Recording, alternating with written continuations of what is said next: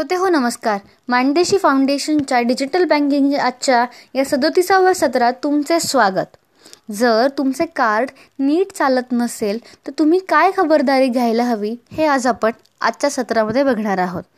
Card swipe केल्यानंतर POS मशीनवर जर तुमचे कार्ड काम करत नसेल तर गोंधळून जाऊ नका. कदाचित तुमचे कार्ड तुटलेले असू शकते. स्वाईप करताना मॅग्नेटिक स्ट्रीप कमजोर होऊ शकते.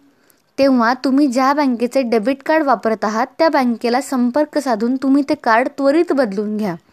बँक तुम्हाला याच्या प्रक्रियेची माहिती देईल आणि त्यावर तोडगाही सांगेल.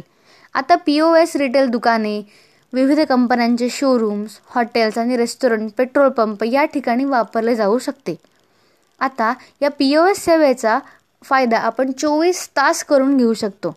तर उद्या आपण पेटीएम वॉलेटबद्दल जाणून घेणार आहोत. तेव्हा पुन्हा भेटूया पुढच्या सत्रात एका नवीन माहितीसोबत. धन्यवाद.